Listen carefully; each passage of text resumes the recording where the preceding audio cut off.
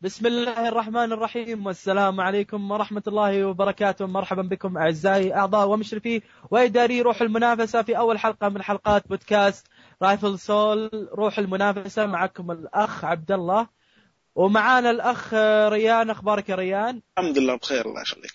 ومعانا الأخ لؤي. أخبارك يا لؤي؟ الحمد لله تمام. كان من المفترض أن يكون معنا الأخ مشاري، لكن بسبب عطال في النت عنده، فإن شاء الله راح يكون معنا في الحلقة الجاية. نبدأ بأول فقرة الأخبار، والخبر الأول بيكون مع أخونا لؤي. تفضل أخوي لؤي. وصلت أول تقييم لألان ويك، وأنا جمعت لكم كم تقييم لأهم المواقع. عندنا أول تقييم من موقع IGN عطتها 9 من 10. والموقع الثاني جيم تريلرز عطاه 8.6 من 10. الموقع الثالث ون أب عطاه بي موجب وعطاه 83 من 100. وOXM أو Official Xbox Magazine عطتها 9 من 10. حلو. ايش رايك يا عبد الله بالتقييم؟ والله بصراحة ألان ويك بصراحة لعبة كبيرة، لكن التقييم أشوفها يعني موجب الحال تقريبا جيد جدا. لا تعتبر يعني تقييم رائع وكبيرة، لكن توقعت أن تقييم بتكون أقوى وأفضل من هذه التقييم، لكن اللعبة تظل أقوى وأفضل. وإن شاء الله بجربها إن شاء الله وبأعطيها تقييم إن شاء الله الخاص. وهذا كل اللي عندي. حلو. وانت يا ريان؟ حتى إذا كانت التقييم كذا من أكثر من موقع، فما أتوقع أن اللعبة بتكون مستواها أكثر من التقييم نفسه. فإذا شفت يعني ما أتوقع أنها تكون أكثر من 9، زي ما أنت شفت جيم تريلرز عطتها 8.6 وون أب عطتها 83. فما تقدر تقول أن كل الشركات هذه ظلمتها. فأتوقع أن اللعبة مستواها ما يكون يعني خارق أو أعلى من اللزوم. صراحة أنا عن نفسي ما توقعت أنها تأخذ أكثر من كذا، يعني 9.5 9.7 9.6. صحيح. لكن إن شاء الله أهم شيء يعني رأيك أنت مو رأي الموقع. بس صحيح. بس IGN تقييمه بصراحة اعتبره حلو بصراحة 9 تقييم رائع إن شاء الله، وإن شاء الله نجربها إن شاء الله. لا، وغالبا ما IGN يعني تظلم الألعاب، فتوقع 9 يمكن تكون ظلم، يعني ممكن تكون 10 توصل. أنا برأيي أفضل موقع للتقييم هو جيم سبوت. صحيح، أنا مثلك. صح أنا معك بعد، وبانتظار التقييم إن شاء الله. الله يبيضون الوجه إن شاء الله. إن شاء الله. نروح الخبر الثاني. تفضل. الخبر الثاني بيكون معي أنا، حيث الخبر إيش يقول؟ جان تاكيوشي لن أعود العمل على الجزء القادم من ريزنت إيفل. هو صرح المنتج اللعبة اللي هو مسوي ريزنت إيفل 5 ولوس بلان 2 السيد جان تاكيوشي أنه لن يعمل على الجزء القادم من سلسلة ريزنت إيفل، وبسبب يقول ان الضغط المتلقي عليه من الاعمال السابقه اللي هي ريزيدنت ايفل 4 و5 وتقريبا لوست بلانت. ويقول انكم يمكن ما بتشوفون اللعبه الا قبل 2014، يعني انتم ما انتم شايفين تطوير اللعبه او كلام عنها الا قبل 2014. ايش رايك يا ريان بالخبر؟ صراحه 2014 كثير، يعني ما اتوقع الناس بيقدرون يتحملون 4 سنوات من الان يعني. بس صراحة تقدر تقول هو نفسه ما ضبط لوست بلانت يعني زي ما توقعوا الناس صراحة. لوست بلانت يعني ممكن ما أقدر أتكلم عن، لو أتكلم عن ريزنت إيفل لحالها كان ممكن أفضل، بس يعني لوست بلانت أنا ما عجبتني مرة. أوكي. لؤي إيش رأيك لؤي؟ صراحة أنا بالنسبة لي لعبة ريزيدنت إيفل من أكثر الألعاب الأسطورية، مو بس عندي، عند الناس كلهم. أعتقد أن هذا الخبر يعني خبر مفرح للفانز، فيعني أعتقد أن الفانز ما راح يقدرون يستنون المدة إلى Resident Evil 6 يعني. وبعدين حتى لو أن هذا المطور يعني ما راح يطورها، على الأقل أي مطور ثاني أهم شيء تكون اللعبة موجودة وقصتها موجودة، كفي اسمها بس. صحيح. بالنسبة لي أنا أقول وينك يا شينشي ميكامي. بصراحة يعني شينشي ميكامي لو تذكرون إبداعاته بريزنت إيفل 1، ثم يعني تقريبا بسنتين سوى الجزء الثاني، وتقريبا تقريبا سنة أو أكثر سوى الجزء الثالث، وبصراحة كله إبداع. لكن إذا كان هو على كلام أنه ما بتسمعون عنه إلا قبل 2014، وإذا كان بنفس نظام ريزيدنت إيفل 5 أقول له من الحين ريح لا تسوي شيء، خليك على لوست بلانت، لا تسوي ريزيدنت إيفل، خله زي ما هو. يعني الجزء الخامس صراحة كان فاشل جدا. نتمنى أن يكون إذا كان بطور اللعبة نتمنى يكون في تغير في الجيم بلاي والقصة وهذا كل اللي عندي. نقفل الموضوع ونروح الخبر الثالث. الخبر الثالث مع مين؟ مع ريان ولا لؤي؟ مع لؤي. معي. يلا لؤي. الخبر الثالث معي عن جيرز اوف وور 3، وإن صرح كليف بلزينسكي رئيس المصممين في شركة ايبك جيمز إن الجزء الثالث اللي هو جيرز اوف وور 3 ما راح يكون سهل في طور الكامبين أو التوصيل أو القصة. راح يكون بالمقارنة بالأجزاء السابقة راح يكون صعب، حتى يعني اللاعبين البروز أو الهارد كور راح يكون صعب عليهم. وكمان يقال إن الجرافيكس راح يكون قوي وراح يستخدم كل قدرات الإكس بوكس 360، وراح يكون معدل الإطارات سلس وبيخليه 30 إطار في الثانية. كلام ايش رايك يا عبد الله؟ والله بصراحة الشخص هذا بصراحة يعجبني، وسلسلة جيرز اوف وور من أكثر الألعاب اللي أحبها على جهاز الإكس بوكس ومن أفضلها عندي. ما أقدر أقول الصبر بصراحة. يعني أنا شفت الصور للعبة وبأشد الانتظار، وأتوقع أن كلامه كله بيكون صحيح وبيكون إن شاء الله في أشياء زيادة بعد اللعبة.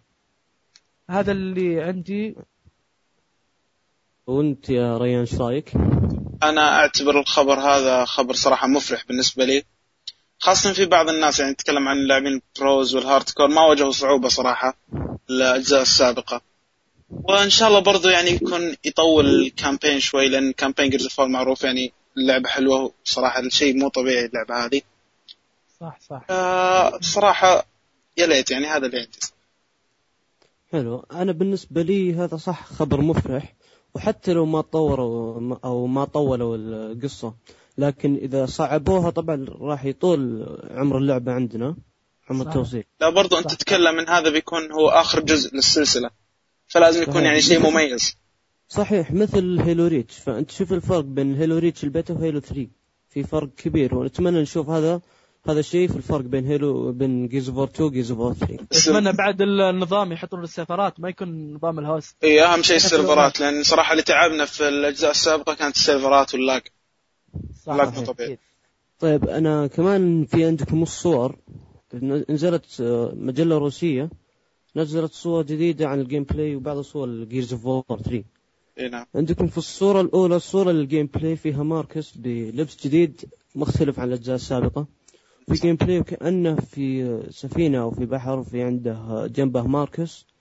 ولو تلاحظون عند رجله اليسار في شيء كذا، يا سلاح أو شيء جديد، درع صغير أو شيء، فما أدري عنه. كمان ألاحظ أن فيه تطور كبير بالجرافيكس، وأتمنى أن هذا الشيء نجده كمان في اللعبة، ما يكون بالصور. صحيح. في الصورة الثانية مقارنة بين صورتين أو بين مرحلتين أو خريطتين. أنا برأيي أن الصورة اللي في الأسفل هي أو الصورة الثانية هي الأفضل، لأن لو تلاحظ الإضاءة فيها أحسن. أكيد هذا شيء واضح. كمان فيها الموية في الأرض، هذه طريقة حلوة. لكن الشيء لاحظته اللي فيه لوحات في المخرج والسرعة مكتوبة. أتمنى منهم إنهم يعني هي كذا تحس إنك ما كأنك في حرب. يعني لو كانت هذه اللوحة طايحة أو كذا مكسورة كان أحسن. طيب. حلو. طيب. في الصورة الثالثة اللي فيها ماركوس ودام، في عندكم كول معه سلاح، ما أدري هل هو سنايبر طوره أو نوع سنايبر ثاني، لأن سلاح كبير صراحة باين على فتحته كبيرة، فأتوقع إنه حيكون حق ليزر ولا شيء تقريبا. لكن السكوب حقه نفس سكوب السنايبر الأجزاء السابقة. كمان لاحظ شخصية بنت اللي هي آنيا، كانت في الكنترول في الأجزاء السابقة، والحين أصبحت جندية. صحيح. الأخيرة نجد اللوكست، وفوقهم اللامبنت هذول هم لوكست متحولين، دخلت فيهم مادة فحولتهم إلى هذه الأشياء. ومن ناحيتي أو أعتقد أن في مرحلة من المراحل أن اللوكست راح يتحدون مع الكوغز أو مع الناس ضد هذول اللامبت، وأعتقد أن اللامبت راح يكون عدو شرس وقوي جدا. صحيح. هو بصراحة الصور أكثر شيء اللي عجبني فيه أن الإضاءة حسنوها كثير، يعني كانت الإضاءة اللي تشوفها يعني ممتازة جدا. الجرافيكس زي ما قلت ممتاز، اللبس غيروه وصار أكثر واقعية، في أسلحة جديدة، شغلات كثيرة في اللعبة. حسيت بمكان مفتوح، المناطق حقتها مفتوحة مو زي الأجزاء القديمة. وتقريبا إضافة شخصية يعني أنثوية، بصراحة فكرة رائعة جدا. والأسلحة بصراحة طوروها، أنا أتوقع اللعبة بتنجح نجاح باهر جدا. صحيح. وأنت يا ريان؟ يا لو تلاحظ الصورة الأولى يد ماركوس اليمين، تلاحظ طريقة الجلد ووجود قليل من الشعر، يعني تعطي شكل جمالي صراحة. أنا عجبتني هذه اللقطة. صحيح. صح. وكمان ضابطين الوشم اللي في يده. صحيح. يعني شيء أتوقع أن المشروع هذا بيكون إبداع، يعني شيء ساحق بالنسبة للإكس بوكس. أتمنى يكون في بيتا، أتمنى ذلك. أنا ما أتوقع صراحة، لأن سلسلة جيرز اوف وار السابقة كلها ما نزل لها بيتا. بس ما يندرى، يمكن ينزلون للجزء الجديد. لا صراحة أنا أقول يخلوها كذا بدون بيتا، لأن الناس أكيد حيكونوا ينجذبون لها أكثر. فلما يكون بيتا والناس ما تعجبهم فما يحتاجوا يشتروا اللعبة. فلما يكون ما جربوها أكيد بيروح يشترونها، لأنها برضو لها اسم جيرز اوف وار. صح. ما يحتاج. رأيي إن اللعبة لو ما حطوا لها بيتا أو ديمو أحسن. هذا الكلام اللي أقول أنا. صحيح. راح يشتاق لها الفانز أكثر، يكون ملزوم لهم انهم يشتروها عشان يلعبها، لازم يشتريها، ما يحتاج يشتري. هذا في ربح للشركة كمان. انهم مثلا في عندك ممكن يحطون بيتا او ديمو والناس ما تعجبهم ما يشترونها، هم يبغون الارباح. هذا من ناحية الربح. ومن ناحية الجيم بلاي هو احسن وامتع لك، انت تكون عندك زي القدرة وانك يعني تبغى تشتريها قبل اي شخص ثاني. كلام يخرب عليك. ايه هذا رايكم، بس انا اتمنى ان يكون في بيتا، لان المدة طويلة بصراحة، وانا من اشد المنتظرين لهذه اللعبة، واتمنى تكون بالمستوى المطلوب زي ما قلنا. اوكي طيب، ايش رايكم نروح للخبر الجديد؟ الخبر مع ريان. طيب خبر اليوم يتكلم عن أحد أكثر أجهزة ترقبا للجميع، اللي هو الآيفون 4G. طبعا زي ما أننا عارفين شركة الأم آبل لن تعلن عنه إلا في 7 جون. بس الحظ كان مع واحد من مجلة جزمود الإلكترونية، بحيث أنه قدر يجيب أو يسرق نسخة من الجهاز من أحد المطورين في شركة آبل. قصة المطور أنه كان يجرب الجهاز لفترة، بحيث أن الجهاز طاح منه في أحد المقاهي، فخوينا ما صدق وخذه ونحاش ونزلوا له عاد بعض الصور والفيديوهات في الشبكة. وهذا الفيديو زي ما أنتم شايفين يعطي شكل الجهاز الخارجي، والواضح من الشكل الخارجي أن الشاشة هي نفس الحجم ما تغيرت 3.5. وطبعا زي ما هو واضح أن إضافة المايكرو SD، وهذه فكرة ممتازة، اللي هي الميموري الصغيرة اللي تركب على الجوالات الثانية. وفي كاميرا أمامية، هذه برضو ميزة جديدة، وكاميرا خلفية مع فلاش برضو ميزة جديدة. وطبعا هذه المواصفات اللي باينة من الشكل خارجي. أما بالنسبة للبرنامج الداخلي فما بان أي شيء، لأنه على ما أعتقد أنه شركة آبل موصله الجهاز عن طريق شبكتهم، فأول ما ينسرق يلغى كل شيء داخله عشان شكلهم متوقعين هذه الحركة. فوش رأيك أنت يا عبد الله؟ والله بصراحة أنا ما عندي خبرة كثيرة في الآيفون، لكن خبر قوي جدا. يعني تقريبا الجوال طاح منه بالمقهى وجاء واحد خذاه. أتوقع الحركة هذه إنها متفقة بينه عشان يطلع قدرات الآيفون 4G ولا؟ صحيح، اي 4G. ايه بصراحة أنا شفته بصراحة شكله إبداع بصراحة. والخبر غريب صراحة، وأنا زي ما قلت يمكن اتفاقية بينه وبين الشخص الثاني عشان يطلعون أخبار صور عنه وأشياء عن الجوال، بالانتظار الإصدار الرسمي للجوال. ايش رايك انت يا لؤي؟ صراحة أنا بالنسبة لي في الجيل هذا شركة آبل كل شيء تسويه تنجح فيه، مهما كان هذا الشيء، مهما كان سعره، مهما كانت قدراته، كل شيء ناجح. وبالنسبة للآيفون 4G طبعا راح يكون فان للفانز حقين ابل والايفون. إيه. طيب ايش كنت بقول؟ انا صراحه عن نفسي اتوقع انها زي ما قلت انت يا عبد الله، هي حركه من ابل عشان تعرف ايش راي المعجبين حق جهاز الايفون قبل ما تنزله ويكون صدمه للمعجبين. فتبغى تشوف رايهم قبل في المنتديات وفي اليوتيوب وفي كذا، فيشوفون اذا كانوا يحتاجون تغيير بسيط او من ناحيه من الجهاز، فيكون عندهم وقت انهم يغيرونها قبل ما يشترونها. صحيح. ننتقل للفقره اللي بعدها. خلاص الأخبار خلصت، بننتقل للفقرة اللي بعدها اللي هي فقرة الفيرسس. هذه فقرة بصراحة من إعدادنا وإن شاء الله تعجبكم، واللي بتكون نتكلم اليوم عن Call of Duty Modern Warfare 2 versus Battlefield Bad Company 2. أول شيء بسألكم يا شباب، نبدأ بريان، وش اللي يعجبك أكثر، Modern Warfare 2 ولا Battlefield؟ أنا شخصيا كنت من معجبين مودرن وارفير 2، بس حاليا انا من مجانين تقدر تقول حقين باتلفيلد. لؤي ايش رايك؟ صراحه انا برايي كل اللعبتين حلوين، لكن مودرن وارفير 2 ميزتها انك تقدر تلعب لحالك ما تحتاج تيم، يعني هي لعبه فرديه، يعني ما لها تيم وورك، ما فيها تيم وورك ابدا أكثر. اما باتلفيلد باد كومباني 2 فيها تيم وورك بشكل خرافي، يعني تبغى تشتغل بمجهودك انت، هذا حل انك تسويه. صح. بصراحة انا من ناحيتي تعجبني باتلفيلد باد كومباني 2 اكثر من كول اوف ديوتي.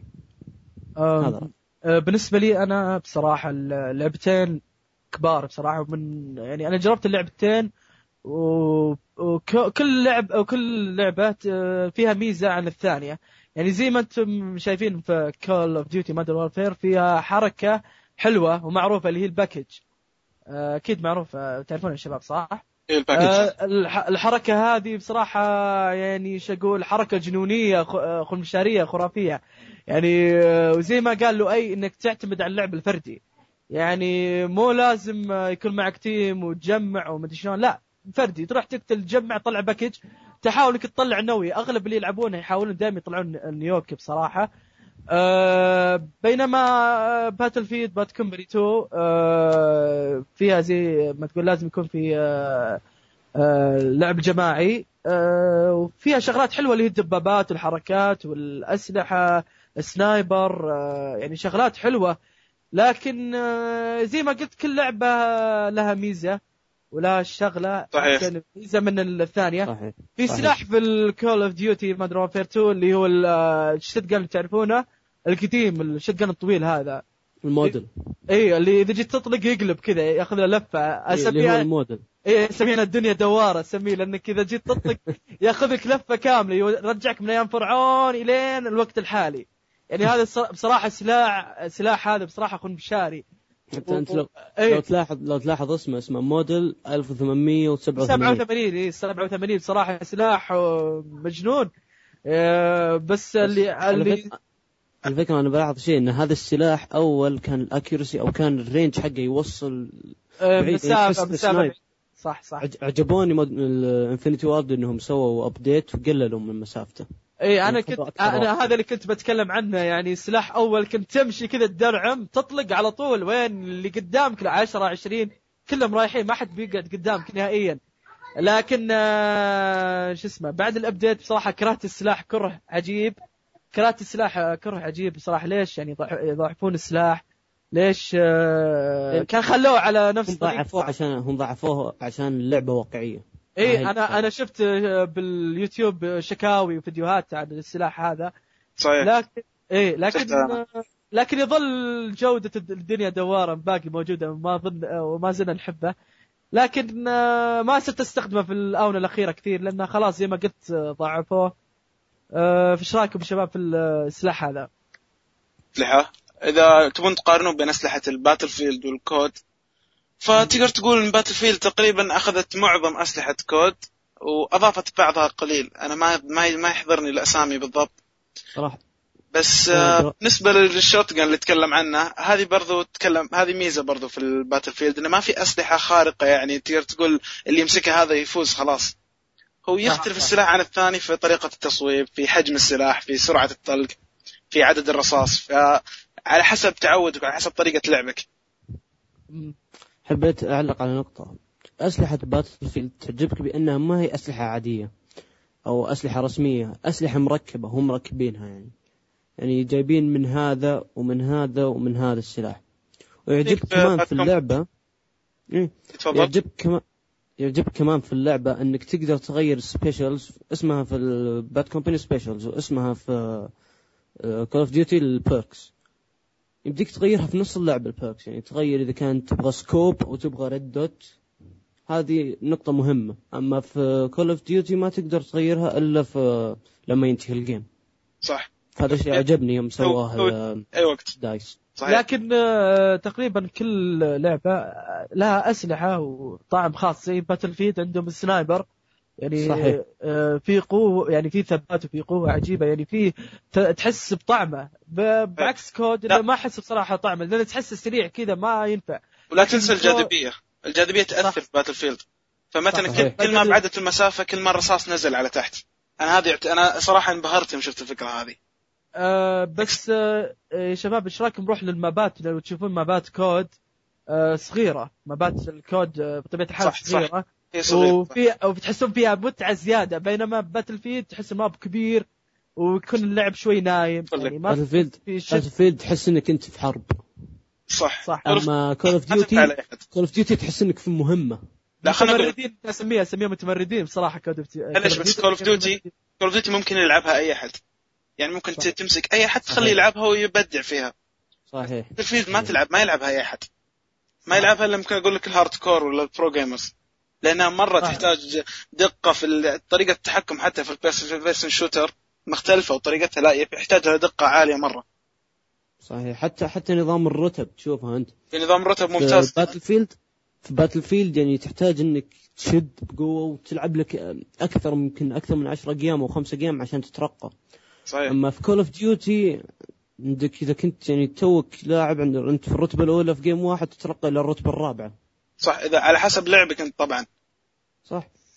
انا اشوف بات كومباني صعب بصراحه، اصعب من كود يعني سهله وتقدر تعدل الرتب. وفي شغلات حلوه في باتل فيلد اللي هي كل ما تتطور يجيك اسلحه بدون ما تروح ترجع السلاح. ما بزي كود كل ما تجيب برستيج جديد يرجعوك بالاسلحه القديمه. خلينا نقول في ميزه حلوه في باتل فيلد اللي هي الاكسبيرينس او سكيل ليفل. فمثلا لما تشوف في كول اوف ديوتي ممكن واحد يعني ما عنده اي خلفيه عن اللعبه ولعبه مره مو كويس، تلقاه في البرستيج السابع ولا شيء الرتبه الاخيره، او انه مسوي هاك فنان ولا بس يقدر يلعب كثير. فبالنسبه لباتل فيلد في سكيل ليفل يعلمك ايش مستوى اللاعب اكثر شيء. مثلا 200 الايام اللي يلعبها 190 لا هي زي سكيل ليفل نقاط من 200. كل ما ارتفعت كل ما عرفت ان اللاعب هذا مستواه في اللعبه مره كويس، فتقدر تفرق بين اللي يلعب كثير واللي يعرف يلعب. حاب اعلق على نقطه الانلوك للاسلحه، كيف تطلعها في نظام باتل فيلد احلى من نظام كول اوف ديوتي. صح. كول اوف ديوتي كيف انت كل ما تترقى يطلع لك سلاح بشكل عشوائي، يعني توصل مثلا رتبه 20 يطلع لك رشاش، رتبه 30 صح. يطلع لك شاتجن، صح. رتبه 50 يطلع لك لانشر او بازوكا. اما في باتل فيلد تلعب برشاش يطلع لك رشاش، تلعب سنايبر يطلع لك سنايبر. صح. بس كود تقدر الحين إذا طلعت السلاح من الرشاش تقدر تلعب نفس الرشاش عشان تطوره أكثر من تطوير، يعني تطلع له طلقة قوية. ميزة حلوة بالنسبة اللي يلعب كثير. أما بالنسبة لباتل فيلد مشكلتها أنك ممكن تطلع الأسلحة كلها بسرعة وينقص من طعم اللعبة شوي. صح أكيد. صحيح. وفي شيء بعد لا تنسون الكيل ستريكس صراحة أنا معقدتني. مثلا أكثر شيء قهرني مثلا لو لعبك اثنين أخويا مع بعض في فري فور أول يروحون يحاولون يجمعون مع بعض نيوك، هذا شيء قهرني صراحة. صحيح. تكلم مثلا يعني واحد مثلا نادي كير باكج ويجيه شيء كيل ستريك قوي جدا يروح ينهي المرحلة كلها. أنا ما عجبتني كيل ستريك مرة. في مرة أنا خشيت جيم في كول اوف ديوتي مودرن وورفير 2 مع هوست معين، كان كل كير باكج ينزل AC-130 كل اقول لا هي جلتشات، هذه مشكله. انا اقول يعني هذا ما اللي ما عجبني صراحه في كول اوف ديوتي انا الكل ستريكس. ايه هذه مشكله صراحه. صحيح. طيب وزي ما قلتم في لعبة كود 6 فيها جلتشات كثيرة، لكن المتعة حقتها لا تشوفون متعتها يعني متعة، يعني إذا جيت تلعب لعبة تحس إنك متعة بزيادة. لكن باتل فيلد فيها بعض الخمول، يعني بعض الأحيان تلعب تحس ما أنت مستانس مرة زي كود. ايش رايكم؟ كود لها طعمه مهما كان، بس كود لها طعمها، يعني طعمها انها صح ممتعه جدا، اللعبه ممتعه بشكل خيالي طبعا، ممكن يلعبها اي احد، والايام قصيره، اما بالنسبه لباتل فيلد الجيم طويل مره، ممكن يقعد الى نص ساعه. ف يعني تقدر تقول ان اللعبتين اذواق يعني، والافضل ان يكون عندك اثنين يعني. اي صراحه عشان لان انا اعتبرهم لعبتين مختلفه جدا، انا اعتبرهم عشان تعيش اجواء الحرب العالميه. صحيح. حابين تضيفون شيء في الخبر الموضوع هذا، لانه بصراحه موضوع كبير ما ودنا نطول فيه. حابين تضيفون شيء؟ لا بس كذا خلاص. تقريبا خلصت حلقتنا لهذا اليوم. عندي لكم فقرة، هي فقرة المقطع من المشاهدين اللي عنده مقطع معين أو منتاج أو شيء خاص بالفيديو جيم يرسل على الإيميل اللي بيطلع لكم بالحين. وبس في شغلة ثانية إضافة أضفناها اللي هي فقرة ذكريات. بنختار تقريبا في كل حلقة لعبة تقريبا قديمة، وبيكون مقطع عن لعبة قديمة، وإن شاء الله المقطع يعجبكم، فأتمنى تشوفونه ويعجبكم. نشوفكم إن شاء الله في الحلقة الجاية. في أمان الله. See you.